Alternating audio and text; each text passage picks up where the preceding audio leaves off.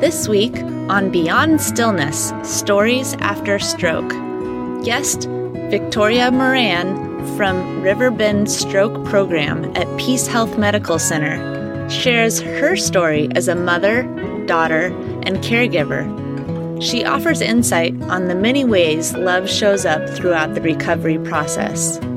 Thank you for joining us for Part 1, Victoria Moran's story.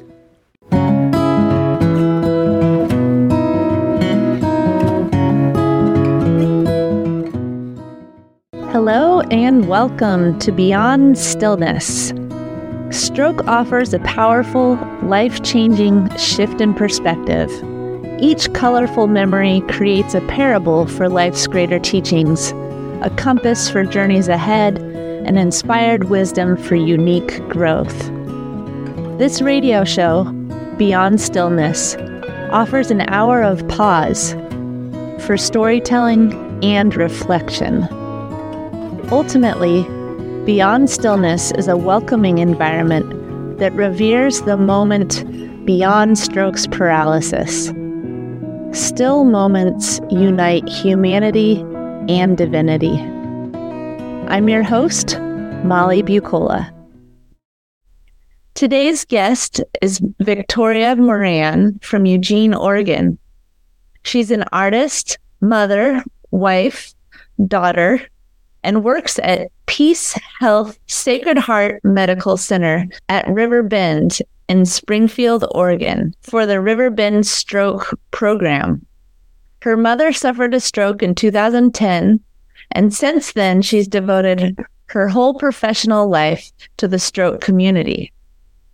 Victoria facilitates the RiverBend Stroke Survivor and Caregiver support groups in the Eugene-Springfield area. Today's theme is Love Has Many Faces. Before we begin, let us hold space for just that, love and its many faces. We call to mind the many faces that we've encountered in our lives and the various ways that people have shown up in order to share their love and support. Maybe through listening, through caregiving, through cleaning, guidance, laughter, and offering thanks for the way that love swirls throughout our lives, our hearts, and our minds. In the fall of 2010, I received a call from my brother, Ron, that Mom had a stroke and was in the hospital 4 hours away. Mom had been visiting her elderly aunt at a nursing home. When we arrived at the hospital, Mom was hysterically confused, and the hospital staff seemed just as confused. At first, EMT thought Mom was drunk and didn't need to go to the hospital. My mom doesn't drink, not a drop. Then they thought she was a resident at the nursing home, so they assumed it was just another day in the life of a resident. Needless to say, a lot of time passed, and my mom did not receive the correct care. My great aunt was insistent that Mom was in fact a teetotaler. The EMT then reluctantly took Mom to the hospital. I was told later that the confusion continued even after she arrived at the hospital. The ED was told she was a resident of the local nursing home. That assumption cost Mom appropriate care. When I walked into her hospital room after a tense 4-hour drive, I found Mom frantically trying to communicate. She was touching her mouth and crying and kept saying, "Potato," then shaking her head no. My brother, Ron, and I stood there shocked. I couldn't move for a moment. I was frozen. I had never been that frozen before in my life. It felt like my stomach hit the ground and stayed there. Somehow, intuition took over, and I walked over to the bed and started patting her leg and kept saying, everything was going to be all right. but I knew everything was not all right. And I didn't know if anything was ever going to be all right again. I had no idea what was going to happen next. When Salome arrived, my mom's husband, he was just as shocked as me and Ron. His eyes were wide when he walked in and collapsed in a chair next to her. He didn't speak for some time. Mom seemed to calm down after seeing all three of us in the same room. And the fact that none of us were talking seemed to quiet her as well. I remember she leaned back, closed her eyes, and whimpered. I didn't really understand what was wrong with her. The call from Ron earlier saying she had a stroke did not prepare me for the condition she was in. Did Mom really have a stroke? Did a stroke do this to people? I thought a stroke left people unable to speak or move. I thought a stroke left people frail and near death. But Mom looked physically fine. She was as strong as ever. She got up at one point and used the bathroom without assistance. She even shoved a chair out of her way. I was dumbfounded. After a couple of hours, the doctor showed up, and we found out he too assumed Mom was an invalid prior to her arrival. He began with her prior conditions, and then he kept saying, well, in a nursing home, this is par for the course. I stopped him at first statement and said, she's not in a nursing home, but he ignored me. The second and third time he said this, I raised my voice and my brother chimed in. She does not live in a nursing home. She was visiting her old aunt there. The doctor, indignant or shocked at the interruption, stood there and looked at his chart notes. He frowned and stated, well, it says here. Before I allowed him to continue, I stated, she lives 3 hours away with her husband, and gestured towards Salome. The doctor bobbed his head in Salome's direction and asked, well, how did she get here? How did she get to Medford? My mouth dropped open. This doctor still thought Mom was an invalid prior to this event. I said, she drove herself. Mom was perfectly fine this morning. I know she was because we spoke this morning about her trip to see Aunt Lucille today. The doctor frowned, made a few grunts, hemmed and hawed, and then said, she had a stroke, and left the room. At that moment, I realized that in my mom's case, this is what a stroke looked like. Stroke left my mom physically fine, but verbally, mentally, and emotionally broken. We took Mom back to her home a few days later, and we had no idea how to care for her. My 15-year-old daughter, Monet, even asked, what are we going to do with Grandma Ginge? And I simply stated, love her. At that point, my grief for my mom of who she was replaced with a nurturing response. I did grieve for Mom. I could see her struggle, but I'm a natural caregiver, and my instinct to move past the grief won over my need to wallow in despair. I did cry, but for the sake of my teenager and my mom, I held my tears until alone. What I noticed quickly after the stroke is that Mom responded to my care positively, and she trusted me. I got her a scholarship to the YMCA and told her she had to attend 3 times a week. She went. She was able to say, I had stroke right away, and folks in her small community were gracious and patient with her. After a few months, she was able to stop taking her diabetic medicine, including her daily insulin shot. Mom was getting better and better each day. Her overall medications reduced. My brother administered her medications, and I cleaned her house once a week. We both took her on social activities, helped her get books she could read, starting with kinder books, then advancing to teen level. She would stay with me and my family over weekends, and she even had her own room at my house. She continued to struggle with her speech, but physically, she was better than ever. Our relationship changed during this time for the better. Mom seemed to enjoy me more, and I enjoyed Mom's company. She died in February 2013, but in those 2.5 years, our relationship shifted. Old wounds healed.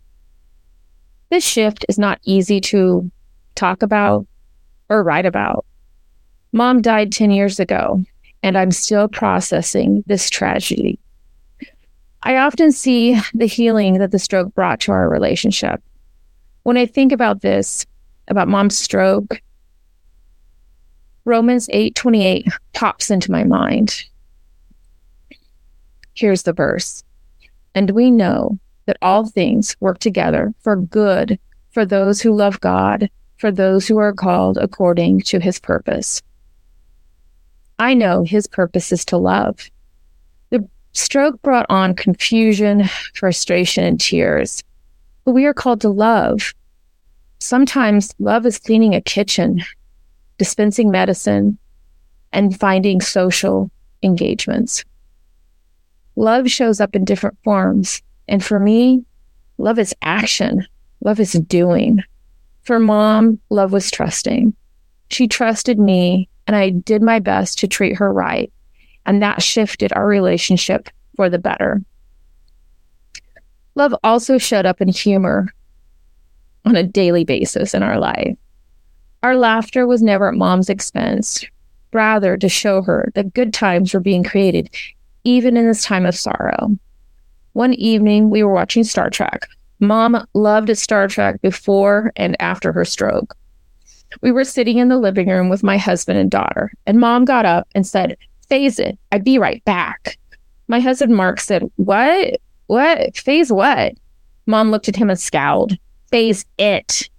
We then understood. Phase it meant pause the show.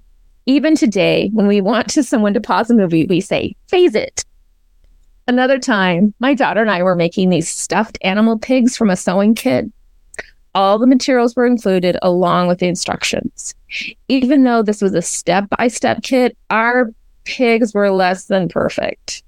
To be honest, they were terrible. Apparently, we are not good seamsters. Mom plopped down at the table and asked, "What this?" I told her, and she huffed. "Looks like a piece of pig." Monet and I bursted out laughing. Indeed, it did look like a piece of pig. To this day, when something is not working or just plain looks terrible, we say, "That's a piece of pig." Sharing stories of Grandma, and there's a lot of good ones, has brought healing to all of us. Having a stroke was awful for Mom, but I'm so happy we did not let Mom wallow in that sorrow. I'm so happy that we moved forward in love. Love healed us. Mom's stroke was a challenge, but love moved us forward in the confusion and unpredictability of life. In January 2013, I noticed Mom was rather pale. I was not overly concerned. It was winter, for goodness sakes. But I did mention to my husband that I thought Mom should move to our area.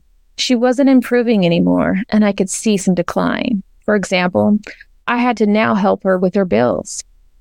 I made calls to local agencies, and over the few days, I was getting more and more stressed about getting Mom moved.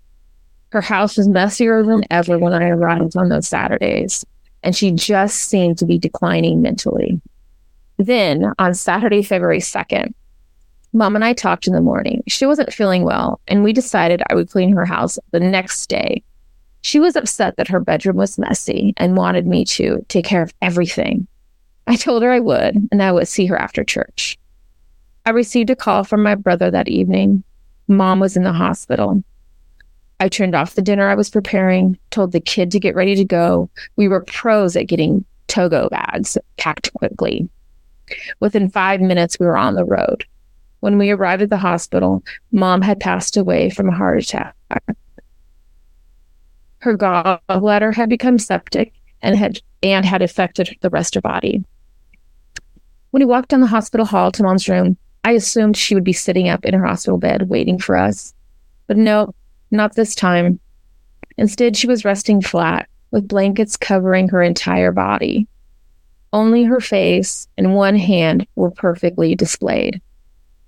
As soon as we entered the room and saw Ron and the chaplain's face, I knew Mom had died. Monet knew as well. I will never forget the howl of grief from my daughter.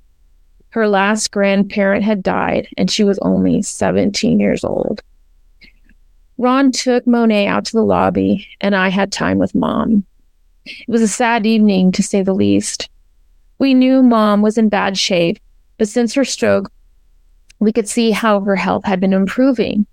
But in reality, she was on 16 different medications and getting sicker and sicker.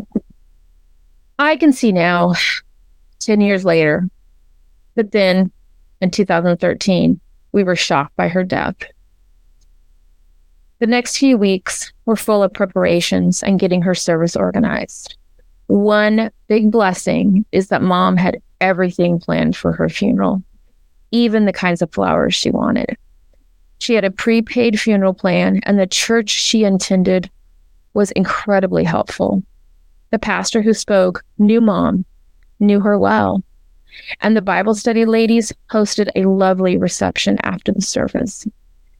There were nearly 120 people who attended Mom's service, from nieces and nephews to ex-husbands. Mom was a tough gal, but she had a lot of folks who loved her and would miss her. I knew my daughter would miss her grandmother immensely. There were no grandparents to see her graduate from high school or college now. No papa, no grandma to see her get married. All the milestones would be missed. And this year, as Monet gets married, and we are preparing for the ceremony and reception, this is a glaring reality. Monet has asked that a memorial table be created to show love to all the grandparents. I think this is a lovely idea, and I'm thankful that Monet has such a gentle spirit. They say time heals all wounds, but I say love heals wounds. And love takes on many forms. For my family, love was caregiving. As we close, I offer gratitude. Gratitude for your words shared. I'm thankful for the ways that life brings us challenges, but also the strength and the courage and the patience and the humor that come into play as well.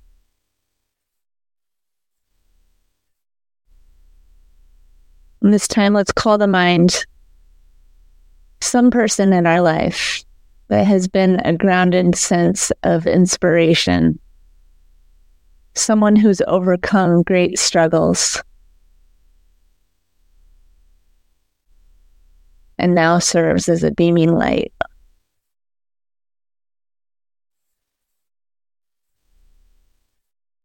Today, we offer gratitude for the many faces of love.